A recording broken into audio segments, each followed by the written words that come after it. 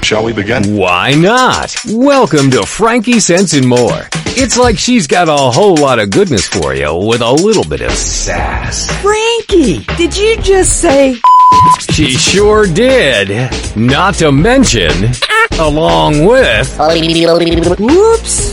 Join us now as Frankie Picasso and her new co-host mix it up with authors, musicians, and interviews with world-changing people. Let's begin now. Okay, let's begin now, because it only makes sense.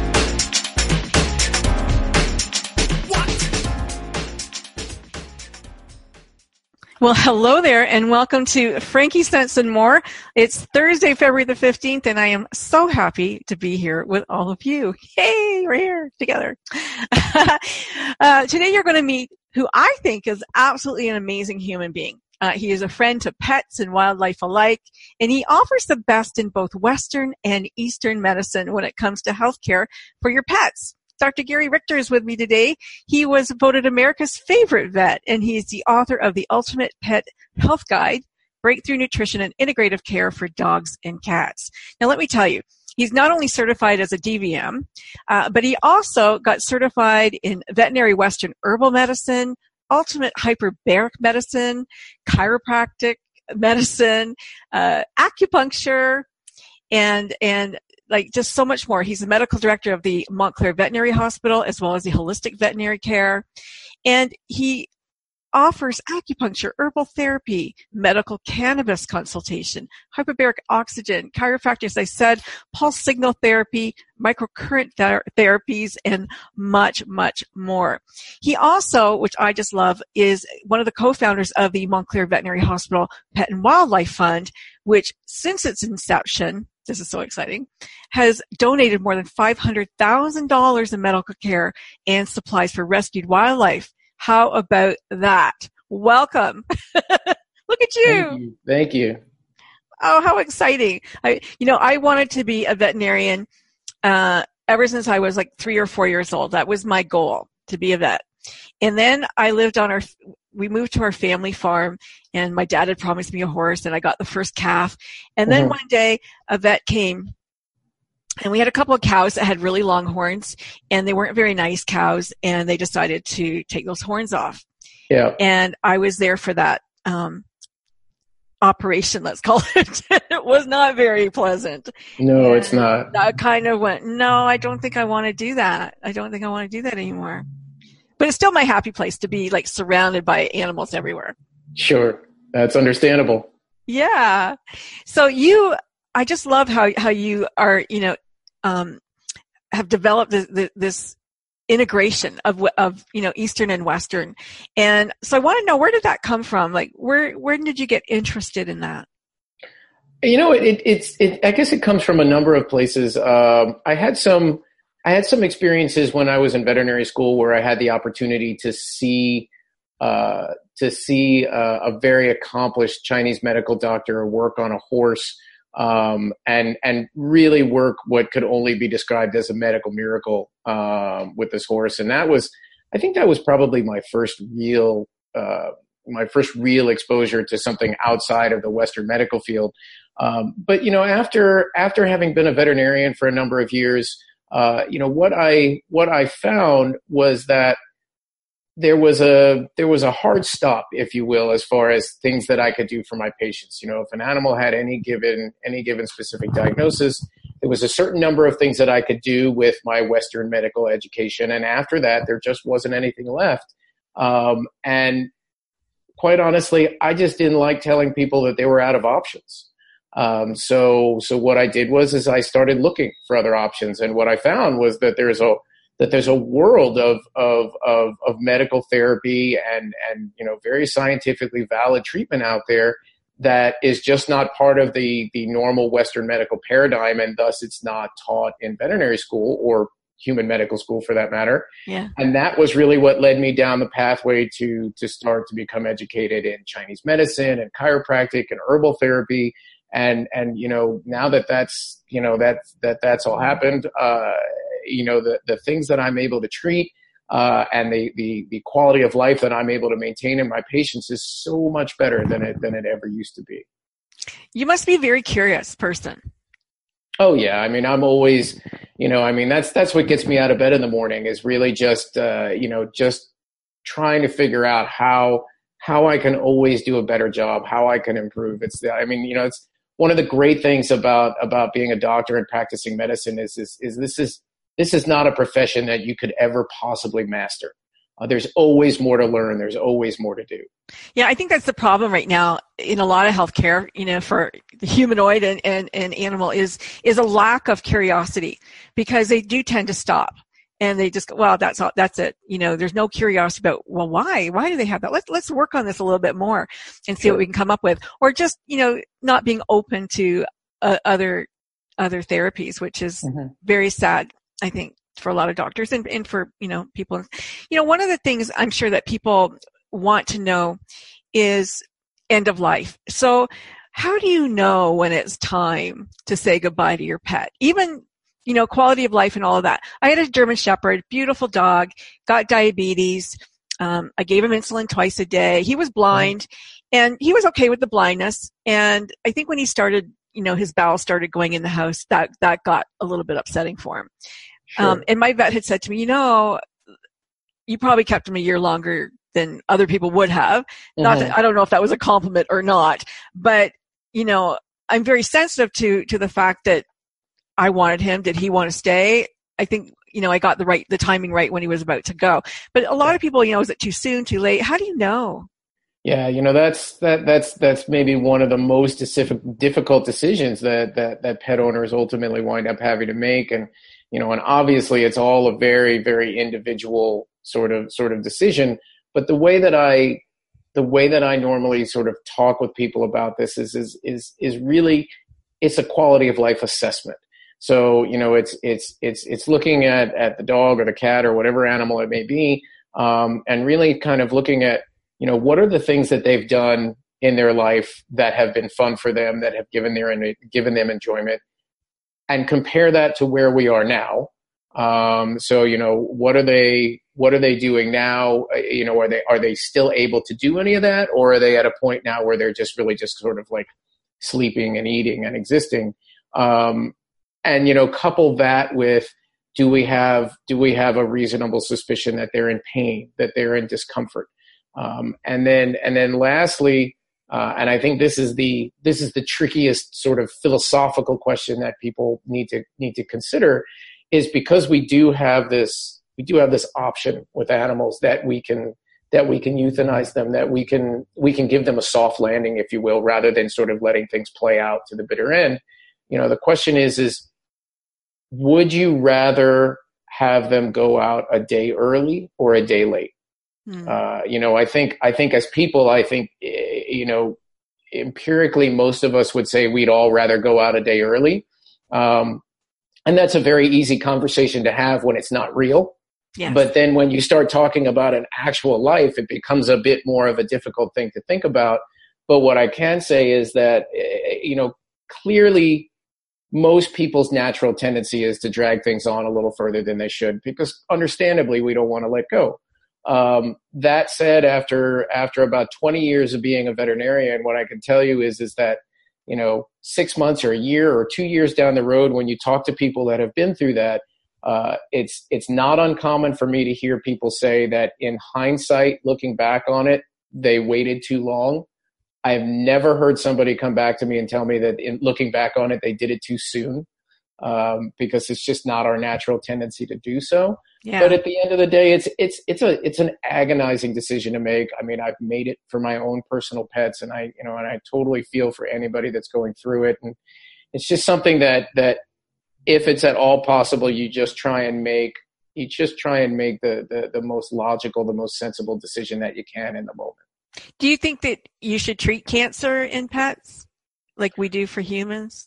Well, I think it very much depends on exactly what's going on. I mean, so clearly, cancer is sort of the pinnacle of the worst things that, sure, that animals or people can get.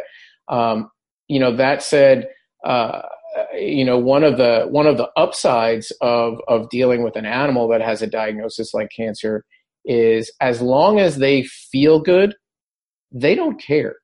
One of the things I frequently remind people is that your dog or your cat, they live for the day. They wake up in the morning, they take stock of what they have, and they move on. So never has there been a dog or a cat who formulated the thought, why me? Self-pity is not in their repertoire. So because of that, even though they have cancer, from their perspective is fine. As long as we can keep them feeling good and their quality of life is good, even if we know that it's a fairly short term, I think that's absolutely fine. And if there are medical therapies and whether or not that's, something on the more natural medicine side or chemotherapy, surgery, radiation, what have you, if there are medical therapies that can significantly improve or maintain quality of life for a period of time, I think those are absolutely worth looking at and worth discussing. Clearly, everybody needs to make a decision about what they feel is right for them. But I think that those options are out there for us. And I'm always a big proponent of people making an informed decision. So I always tell people, get all of the information you can and then make your choice. So that way, at least you know what all your options are. Yeah.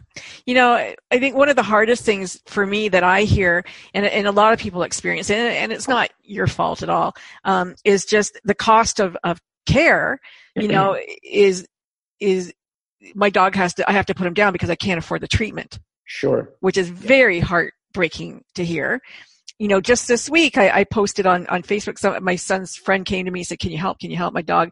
He was a rescue and his molars and this one vet said he's got sepsis and his teeth have to go and all this. And then I said, would you please just take him to my vet? Cause I don't know. Like, I think that it's not quite right what they're telling you, and the $4,000, $5,000, bill that they said might be more than that. He did. And my vet said, you know what? He doesn't have sepsis and he doesn't have that. And any vet can do this. And I don't understand why he would send you to a specialist and yada, yada, yada. So how do you know when it's right? I mean, insider information maybe, but it's difficult. And this was a young family with 2 little kids. And, I thought, why would you do that to this young family? Like maybe he didn't know, but I think he did know. Well, I mean, obviously I don't know about that situation specifically, but what I can tell you is that just about every veterinarian that you will ever run into is doing their job with sincerity and from the heart. That's not to say that veterinarians are sometimes not wrong. Right. Just like physicians are, sometimes wrong. I mean, misdiagnoses get made.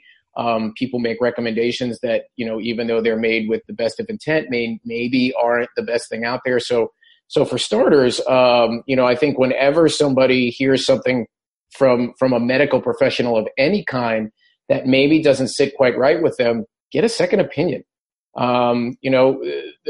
There's no downside to getting a second opinion. Either the second person is going to agree with the first and you'll have confidence, right, or you're going to get some better information out of the second person and then you can make a different decision. So, I mean, I think you don't mind if somebody comes and asks you that. Oh gosh, absolutely not. My feeling has always been there's really no room for pride in medicine. And if there's somebody out there who can do a better job than me, then by all means, I'm going to send you to that person. I think you're an extremely special person. I really do. You are unique unto yourself. Let's talk about the different breeds for a moment, because, I've got a golden now, and I know that goldens are prone to cancer. Mine doesn't have cancer, thank God, knock on wood anyway. But he is a very old soul and always has been. And at 5 years old, he's getting all gray. It seems to me he's like in an accelerated aging for some reason. First time I've ever had this breed. But I think that there are breeds that certain things are common to them. Sure. And so let's just talk about that for a moment. Boxers have, certain things, and different breeds have different things. So, large and small, little dogs tend to live longer. It's a bit of a generalization, but yes, smaller dogs have a tendency to be a little bit longer lived than the larger dogs. And certainly the really big dogs, Great Danes, Mastiffs, these sorts of things, they do tend to kind of go on the shorter side. So why is that? Like, it's a lot to do with metabolism and just stress on the body. Okay. Interestingly, from a from a genus and species standpoint, you know, a miniature poodle is the exact same species as a 200-pound Great Dane. You know, they're almost genetically identical. But at the same time, you could imagine that there's a lot more stresses put on the body. You know, I mean, you know, think about it from the standpoint of like, you know, your average 5 foot something person, and then you take somebody who's 7 feet tall and weighs 350 pounds. That person has a lot more stress on their body, on their bones, on their joints, on their heart. And it just has a tendency to wear on you. And that in some cases will lead to a shorter lifespan. That's certainly not to say that there aren't a lot of things that we can do from a preventative standpoint to really lengthen these guys' lifespan. It's just a lot of that takes a preemptive effort. If we wait until they're sick and they're having problems, then in many cases we're already behind the 8 ball. Yeah, you know, when I was reading your book, and especially the nutritional, you know, section, which I really want to delve into with you, one of the things that really hit me was my dog he's about 110 pounds, and he's very big. He's always been a very big golden. He's bigger than most of the other goldens that I see.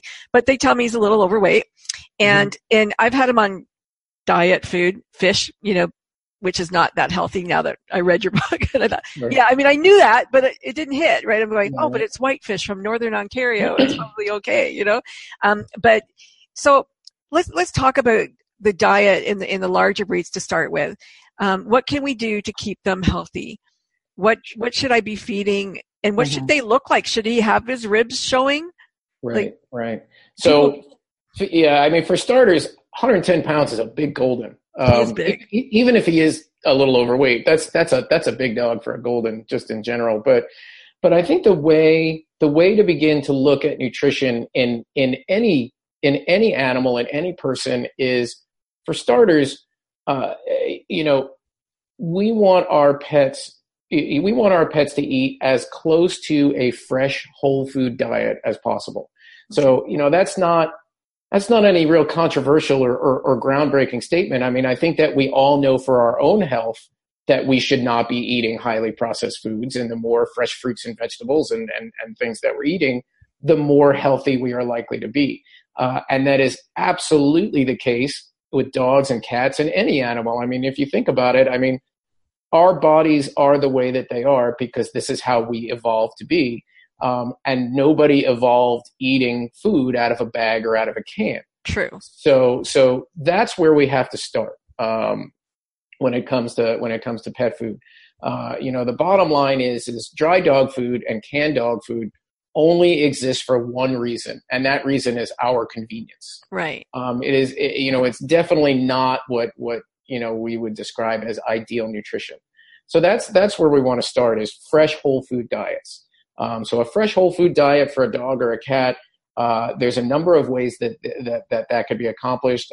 These days, there are quite a few companies that are making fresh diets. So it could either be frozen, something that you buy frozen raw food, frozen cooked food. There's companies now that are taking fresh food diets and then they're freeze drying them. So at very low temperatures, they're basically sucking the moisture out of them so that they're shelf stable. So that way you don't have to worry about freezer space, but those diets are still very, very healthy. And then to go one step further, if people are so inclined to do it, you can also make food for your pets at home.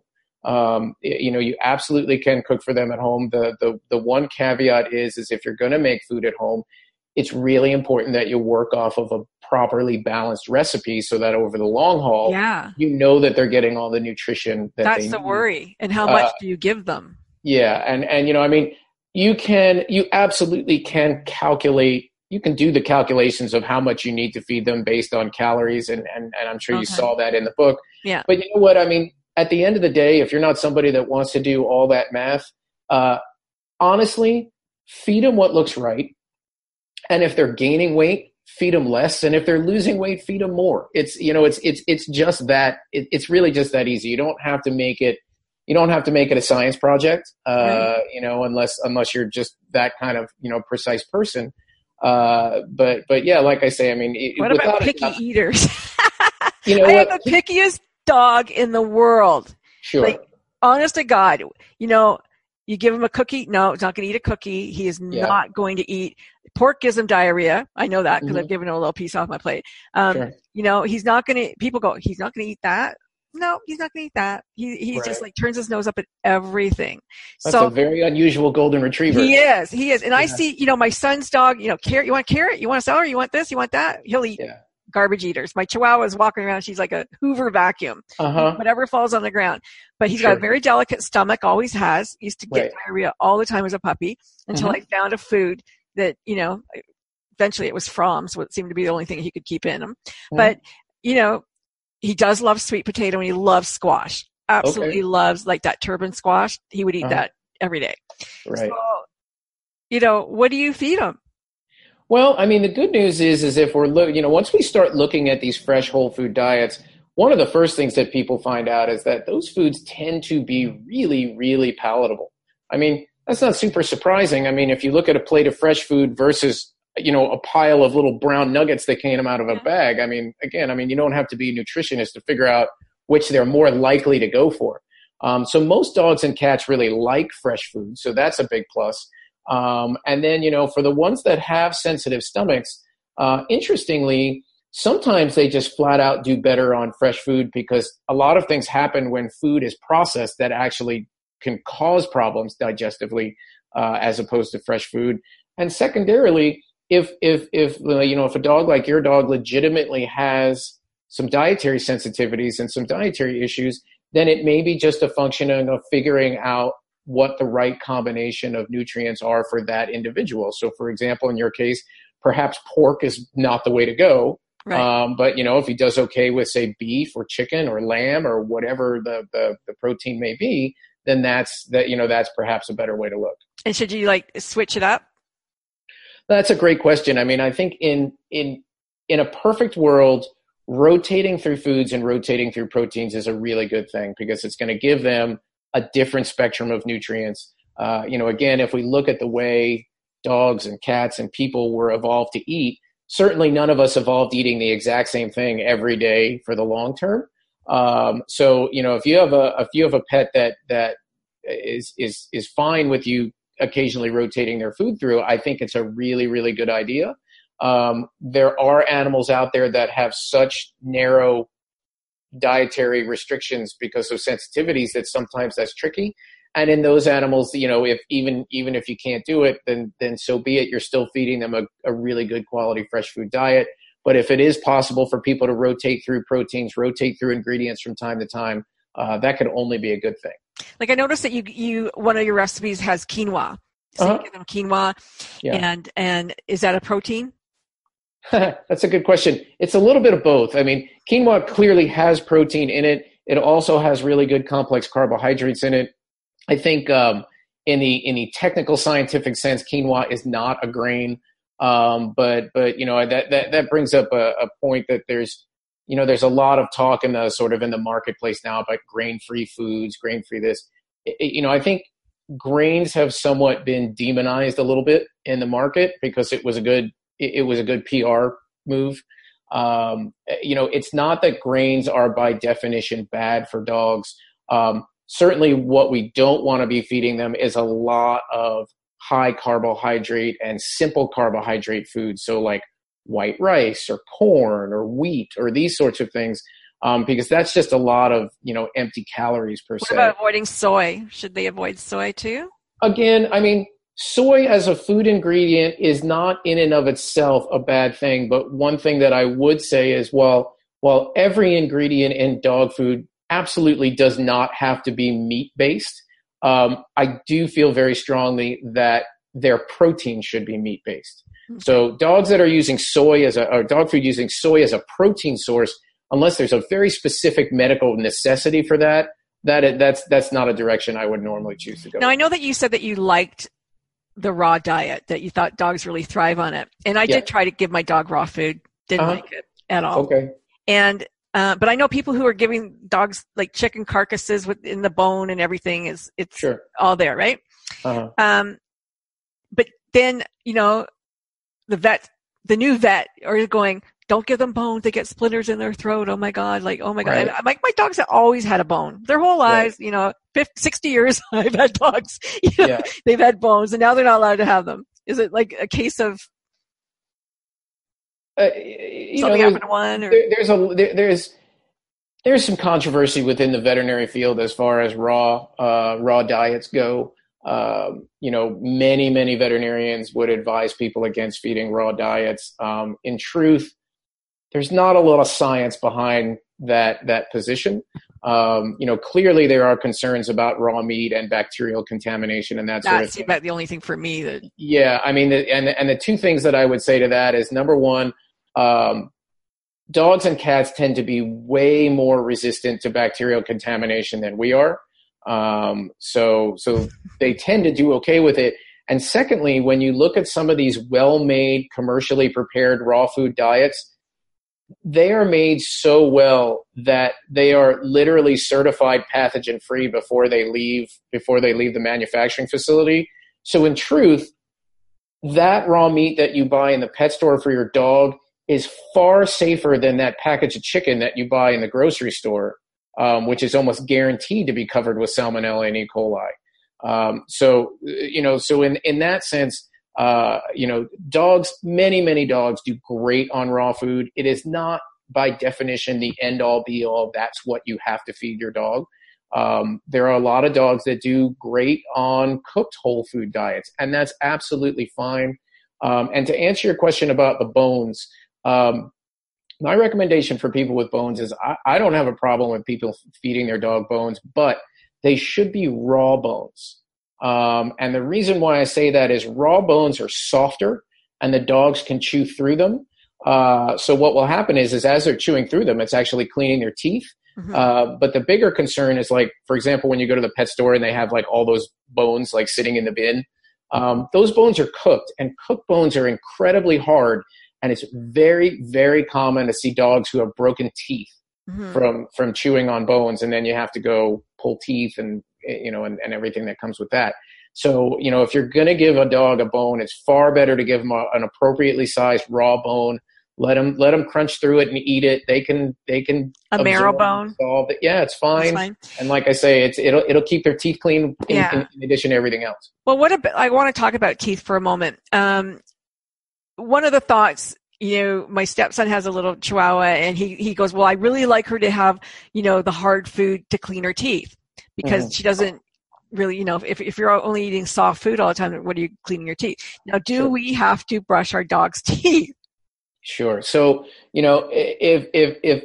if somebody could make a single argument in favor of dry dog food, that might be the one, is that it keeps their teeth a little cleaner than if they were eating like a fresh food or a canned food diet.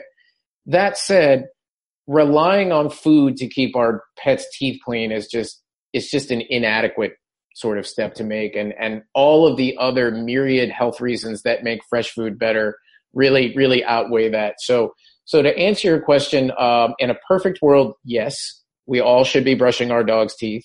Again, in a perfect world, it should be done on a daily basis.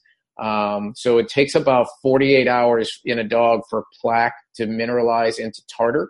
So technically speaking, if you're brushing their teeth every day, then you're really, really going to keep the tartar formation to a minimum, and you're going to keep their gums healthy. But again, living in the real world, I fully understand that not everybody is going to brush their dog's teeth, and I fully understand that not every dog is going to let you brush their teeth. So there are lots of other things that can be done.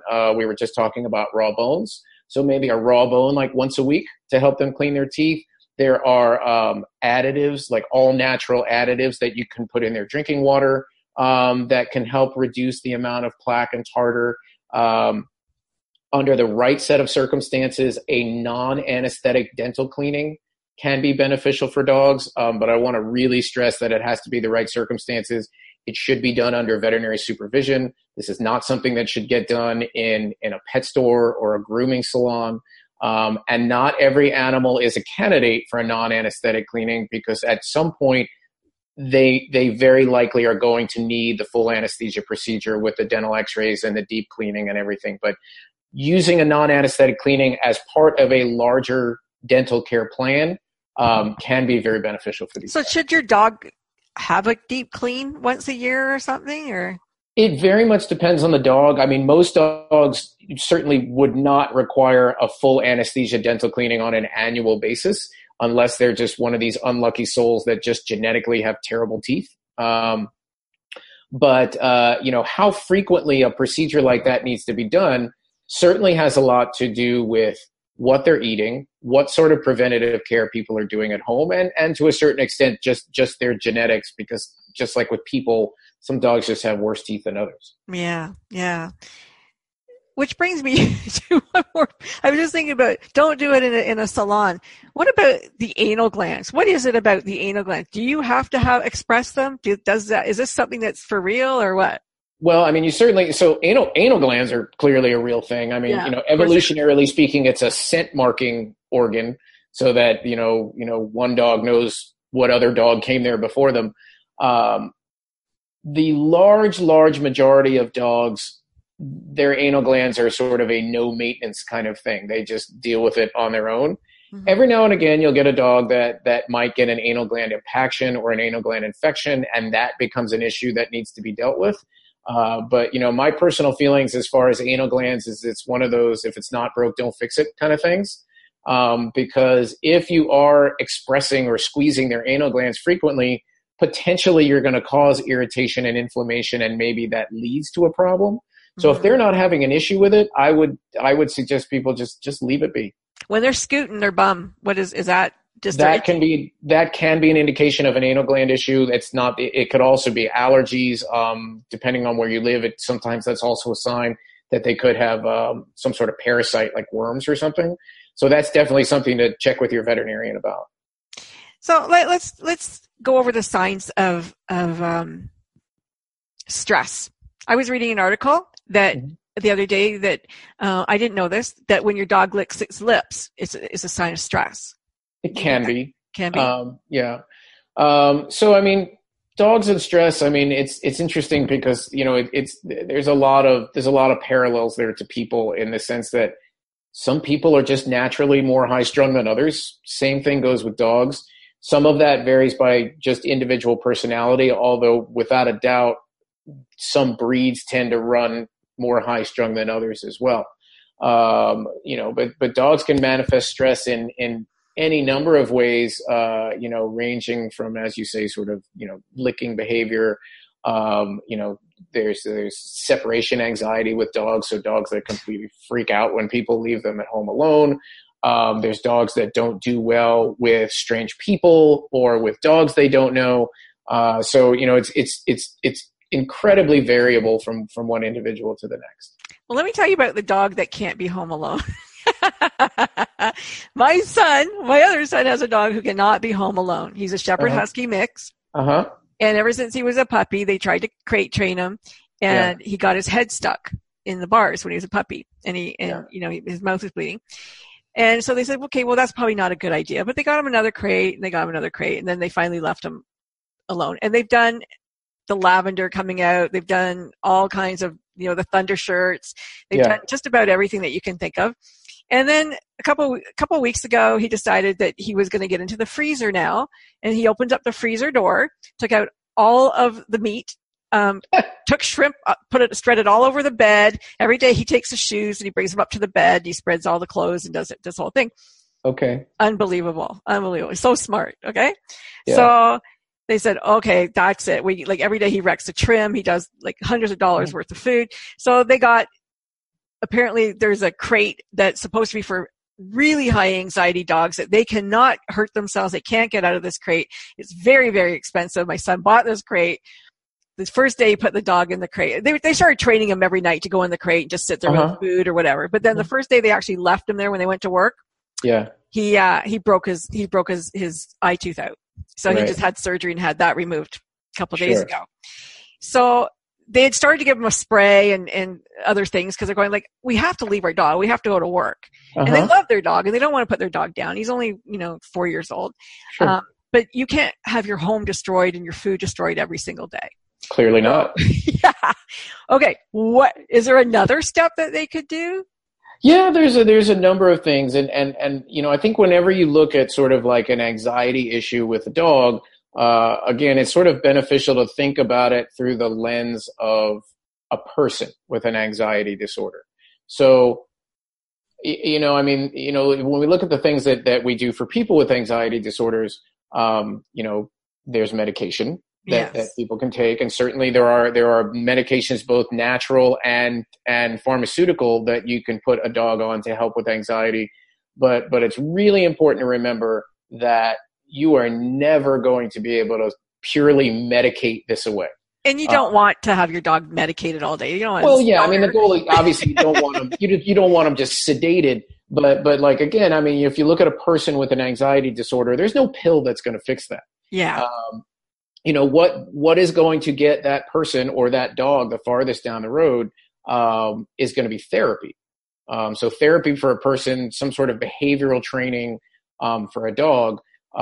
Because what we want to try and do is start to desensitize them to the triggers that get them in a panic. Because the problem is once they're in a panic like that, there's no stopping it. It's kind of like if you've ever had an experience with a person having a panic attack, you cannot talk that person down from that. That's it's done at that point. Yeah. And it's really a tricky thing. And separation anxiety is a very, very difficult issue to deal with. But what you can't do is you can't just push them through it and hope they just get over it. So, I mean, the advice that I would give to somebody would be, definitely work very closely with a trainer. Definitely talk with your veterinarian about whether or not there's some sort of either medication or supplement that can be. They were giving him a medication. I can't remember what it was, but I know that there was a spray that they had to do every night, and there was it wasn't Valium, but there was something that they were giving him, and they said it did seem to. He seemed calmer, and that's when they thought we can leave him in the crate now. Yeah. I mean, the best thing that you can hope for with medication is that it calms them down to the point where they can start to accept and listen to training, rather than just being in a total panic. One trainer said to have a collar on that shocked them when they started to, cry or yip or whatever, just to shock him out of the behavior. But they were worried that he would be doing it so much that they'd be like doing it all day long and be shocked. I don't think that's going to work. Yeah. Yeah. I didn't like that. The other easy, easy option is depending on where they live. If there's like some sort of like daycare service or something that they can take the dog, and that way the dog can, instead of it being a terrible thing, when they go out of town, now the dog gets to go play with other dogs, and all of a sudden it's fun. Yeah, I mean, he goes to daycare once or twice a week, but they can't afford it. They're a young family having kids, just the first baby, so they can't really afford daycare every day. But when he is well exercised, and they tried to do the treadmill before they go to work, right? Because he got scared of it. He didn't want to go on it. But that's another story. But I just wondered if there was something else for them, because he is a beautiful little dog, but he's destructo. Yeah, it's tricky. Those are real tough to deal with. Yeah. Okay. Wow. Let's talk about cannabis. Is he a candidate for cannabis? He very well could be. CBD? Just like with people who have anxiety, PTSD, what have you, cannabis can be a very, very beneficial part of kind of a larger medical plan. If we're classically speaking, if we're looking at stress and anxiety, you're looking at a kind of a more CBD dominant sort of preparation. But there's just an incredibly wide range of medical uses. So in the veterinary industry now, there is a cannabis. They would get a prescription for cannabis. Your dog, let's say, is that? Or how is it administered? Through oil or? Well, generally speaking, usually it's done either as a liquid, like an oil, or there are companies out there that are making like treats that have CBD in them, that sort of thing. But as I'm sure you're aware, I mean, cannabis on a federal level is still illegal. So nobody can sort of quote prescribe cannabis per se. And honestly, here in California, there is a very, shall we say, lively debate going on right now about the veterinarian's role as it pertains to medical cannabis. So we're in a funny spot right now in California where our veterinary medical board here has told the veterinarians in the state of California that if we recommend cannabis for our patients, we put our licenses at risk. Wow. But the flip side of that, of course, is that as of January 1st in California, cannabis is recreationally legal here, which means anybody over the age of 21 can buy it. There's more and more products coming out on the market that are specifically labeled for pets. And we're in this kind of funny situation where the only people in the entire state that are forbidden to give you as a pet owner advice are the veterinarians. So you're gonna blow smoke into your dog? Is that so it's kind of a nutty thing, and what you wind up with is people who are being forced to get medical advice from somebody that works in a pet store, somebody that works in a cannabis dispensary. It's a ridiculous situation. It kind of scares me. Like one of my sons said, "Oh, I think it'd be really good for my dog." I got a lot of kids, and I go, well, I don't know. Like, how would you even know how much they could have? Like, what if they went on some weird trip? I don't know. It kind of bothers me a little bit. Like, yeah, I agree. And that's the thing. I mean, to me, I look at cannabis like I would look at any other medication, in the sense that if we're going to be safe and we're going to be effective, then we need to know exactly what we're giving, and we need to know exactly what dose we're giving. Mm-hmm. It's not just just give them some of this and see what happens. It is, as I think there's a misconception that cannabis is a completely harmless thing. Yeah. To me, it seems like you have people simultaneously making the argument that cannabis is completely harmless and cannabis is this unbelievably effective medicine. And to me, I don't think that those two arguments can exist in the same space. If it has profound physiologic effects, then there are going to be potential downsides if it's done improperly. I can tell you from my own, because I do suffer with severe chronic pain. I had a prescription for cannabis, didn't do anything for me. Nothing. So you know what? Like, it's going to be individually based anyway. Yeah. I did see treats with CBD at the pet store the other day. I live in Canada, and I did see, some treats in there. The bag was about $19 for a little bag. Yeah. Yeah, I was quite surprised to see it. And because your dog could be any size. Like, how do they know? I would agree. And that's why, literally just in the past week, we've begun the process of getting, a bill entered into the legislature in Sacramento, to pass some legislation that would allow veterinarians to be part of this discussion without having to fear for their licenses, because the situation as it stands right now is that there is no guidance for people, and it's a very dangerous landscape. What's happening with the vets in Colorado? So it's interesting. As you're probably aware, I mean, there's 29 states in the U.S. that have cannabis laws of some sort or another, except for some reason that nobody's ever explained. California is the only state that I'm aware of where the Veterinary Medical Board decided that they were going to let veterinarians know that if they uttered the word cannabis in front of a pet owner, they were going to get themselves into a lot of trouble. So most of the other states, all of the other states, they're just letting veterinarians do their job and be veterinarians, which is, in my opinion, what they ought to be doing. But because our Veterinary Medical Board took the stand that they chose to take, now we're in this position where we have to take some sort of legal action to fix it. So surprising from such a liberal state. Right? One would think. Yeah, nobody has been able to explain this one to me.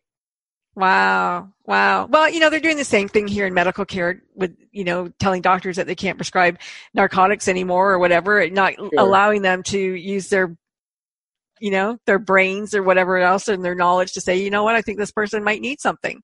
Agreed. But, you've got people who don't have a medical license making these rules. So a lot of times, right? That is often the case. People who just don't understand how this works. Yeah. And they're making the rules. So we're working on getting that fixed. Wow. That's crazy. Your book, beautiful book, fantastic book. Thank you. Covers the gamut, really does. I think, what else is in that book that we should talk about? Let me look at my notes here for a second, but maybe you're probably a lot more. I only read it once. You've read it 1,000 times. About 1,000 times. Yeah. So, the way that I sort of approached writing the book was I wanted people, number one, to have a really good understanding of nutrition from the perspective of both preventative nutrition and therapeutic nutrition. So how to keep your pets healthy, and if they do have some sort of illness, how to use food as medicine. Yeah. So that was really step one. And then step two was to introduce people to the concept of integrative medical care. So, so how do we take the best that Western medicine has to offer and the best that holistic and alternative medicine have to offer, and combine those two things together to get a greater effect than the sum of the two. So what I did was I after introducing these topics, I went through just about every major medical condition and body system that I frequently see problems with in my office: kidney disease, liver disease, diabetes, cancer, et cetera, and laid out for people, how are these diseases diagnosed? How are they treated from a Western medical perspective? How can they be treated from a natural medicine perspective?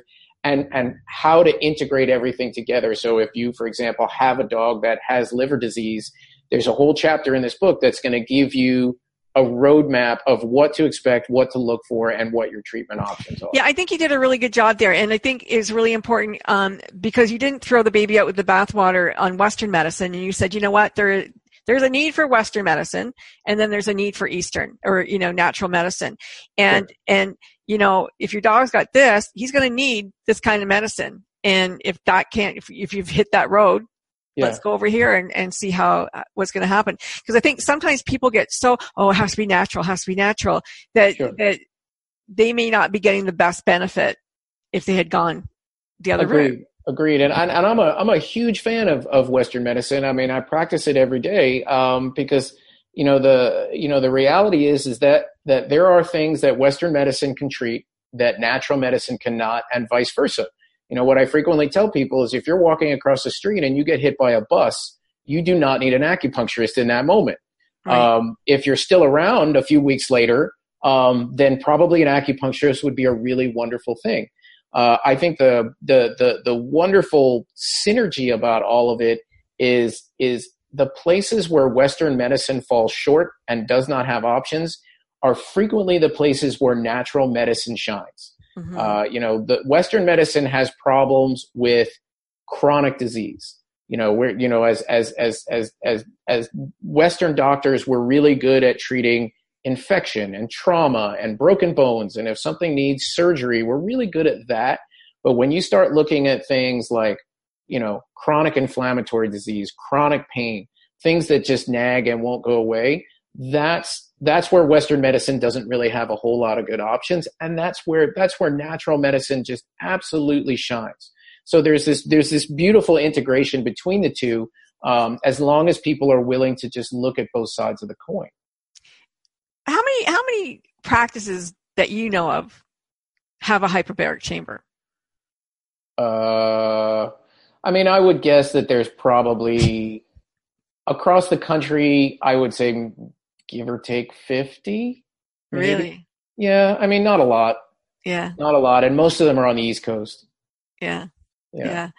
And you would use that. I have a friend actually in England who's getting treated with hyperbaric medicine, but what would you use it for? So we use hyperbaric oxygen for a number of things. Sort of its more conventional, traditional uses would be for chronic non-healing wounds. It can be very, very beneficial for some sort of really severe inflammatory condition. So whether or not it's like spinal trauma, brain trauma. We once treated a dog that had a black widow spider bite that responded very well. We don't have a whole lot of venomous snakes out here where I live, but there's a lot of case reports of animals being treated after snake bites that have done extremely well. And going beyond that, there are other potential benefits of hyperbaric medicine that maybe go a little bit outside the conventional therapy perspective. There are some protocols looking at treating cancer, using not hyperbaric medicine alone, but as part of a larger treatment protocol. We can use it for animals that have gastrointestinal issues, that have liver problems, just about any any medical condition that would be described as having, as partially being caused by either poor circulation or poor oxygenation of the tissues is very likely to respond well. How alike are we? Like, I mean, they say dog and human, let's say, they say with cancer that if, you want to try to have a more alkaline than acidic, Mm-hmm. blood and stuff like that. Would the same be true for a dog? On some level, yes. The same is true for a dog. I mean, cancer pathology in dogs is not dramatically different than that as it is in people. Realize that, dogs and cats clearly have a different nutritional profile than people do. So, I mean, dogs, they're much more sort of carnivorous than we as people are. So their diets tend to be a little bit more acidic naturally, whereas we as people are designed a little more towards alkaline. So there are some differences there, but I mean, that certainly does come back to the earlier conversation about nutrition. Because I mean, if you're worried about body pH, then really what we need to be talking about is food. Yeah. I mean, when your dog goes and eats grass, long grass, not grass. My dog likes long grass. Does that mean that their stomach's upset? Or they dislike there's a number of possibilities. I mean, they will sometimes do that if they have an upset tummy. But conversely, so for example, here in the San Francisco Bay Area right now, it's getting around springtime and there's a lot of new grass coming up, and a lot of dogs find that fresh spring grass is just irresistible. I guess it tastes really good if you're a dog. And some dogs, quite frankly, are just grazers. Remember that. I mean, dogs are omnivores. I mean, they definitely lean towards being carnivorous, but they are omnivores by design. And so eating grass on some level is a natural behavior for them. I went into my dog's daycare the other day, and there's a big salad sitting there in one of the windows. And somebody sent their dog lunch, and it was salad. And I'm like, are you kidding me? Literally, it was cucumbers and lettuce and tomatoes and all this. And sounds good. Yeah, that's what she sends. Yeah. I'm like, wow, my dog wouldn't eat that in a million years. I couldn't Right. get that in him. No That's way, funny. no how. No matter how hungry he is. Awesome. Yeah, I think it's pretty cool when they do it, but I don't know. Wow, that's fantastic. And I put the video of Starfish up on the Good Radio Network site, and just tell the folks here about Starfish and the treatment that you gave, because I think it's just an absolutely beautiful. It just shows, how far you're going to go. Sure. Yeah. I mean, Starfish is a great example of how complementary care, literally saved a life where Western medicine, had nothing to offer. So Starfish was a puppy that came to us who has a condition called Swimmer's syndrome. Swimmer's syndrome is a little bit vague in its causes, but it's a developmental abnormality where essentially the her legs were all sort of splayed out to the side, and she literally just could not get her legs underneath her to stand. So hence the name Starfish, because she was, so it was kind of adorable. But anyway, this dog was rescued from the shelter, and the rescue group initially took it to an orthopedic surgeon, a surgeon that I know very, very well, have worked with for many years. She's an outstanding surgeon. And I later talked to her about this on the phone, and she told me that she was literally holding Starfish in the palm of her hand, little tiny dog, holding this dog in her hand, looking at it and trying to decide whether or not she should send it to our hospital or just recommend that they put the dog down, because she honestly, in her heart, believed that it was hopeless. And mind you, again, this is an excellent surgeon and somebody that I've worked with for years and years and years. And ultimately, she decided to just send it. And she sent it to us. She sent Starfish to us. And we began a course of physical therapy, basically, of doing various techniques, many of which you can see on the video, of ways that we sort of got her legs underneath her and helped her start building up strength. And literally within a matter of weeks, this dog was walking. And at this point, now that it's unbelievable. And now that we're a few months down the road, like if you saw this dog walking down the street, if you were really observant, you might notice that her gait is a little off. It's not exactly perfect, but at a casual glance, you would never know. The only thing that would strike you is she is an absolutely stunning dog. She really is. She's a beautiful dog. But yeah, I mean, this is what percentage of dogs, like I've never heard of this. So what percentage of dogs it's pretty report uncommon. this? It's not something that you see very frequently. Although I will say that, animals that come to us who have zero treatment options from a Western medical standpoint, and we're able to make them better, that's actually quite common. Yeah. That we see a lot. So in your head, you never treated this before. No. But you heard about it and your brain just starts going, I think I can do this and this and this, and maybe we can do that. Sure. That's yeah, phenomenal. exactly. I mean, you start thinking about, okay, what can we do to help this dog? I mean, I had the great benefit of one of our canine rehab technicians, she's just an unbelievable wealth of knowledge, and experience. And she had a lot to add to the discussion. She had treated a couple of swimmers dogs in her past. And like I say, we were just able to put together a regimen for Starfish, and literally could not have worked out better. That's like the best story ever. I just love it. And I just love it that, you will go to the ends of the earth to help these animals, and that's phenomenal. Just before we go, tell us about the nonprofit. Sure. So our nonprofit, the Pet and Wildlife Fund, we started that quite a number of years ago as a means of raising money, both to help injured and orphaned wildlife, and also to help rescued pets in the Bay Area. The Bay Area being a fairly population dense area, we do have a lot of orphan pets, a lot of animals that need rescue, and we do see some of them come through our office, and in part because of the Pet and Wildlife Fund, we're able to provide those animals with the kind of medical services that they really need at a discounted price for the rescue groups. So that's it's one of those things from a standpoint of community involvement. It's really important for us as an organization to be a member of our community and to do everything that we can to give back. And, fortunately we've had a lot of opportunity to be able to do that.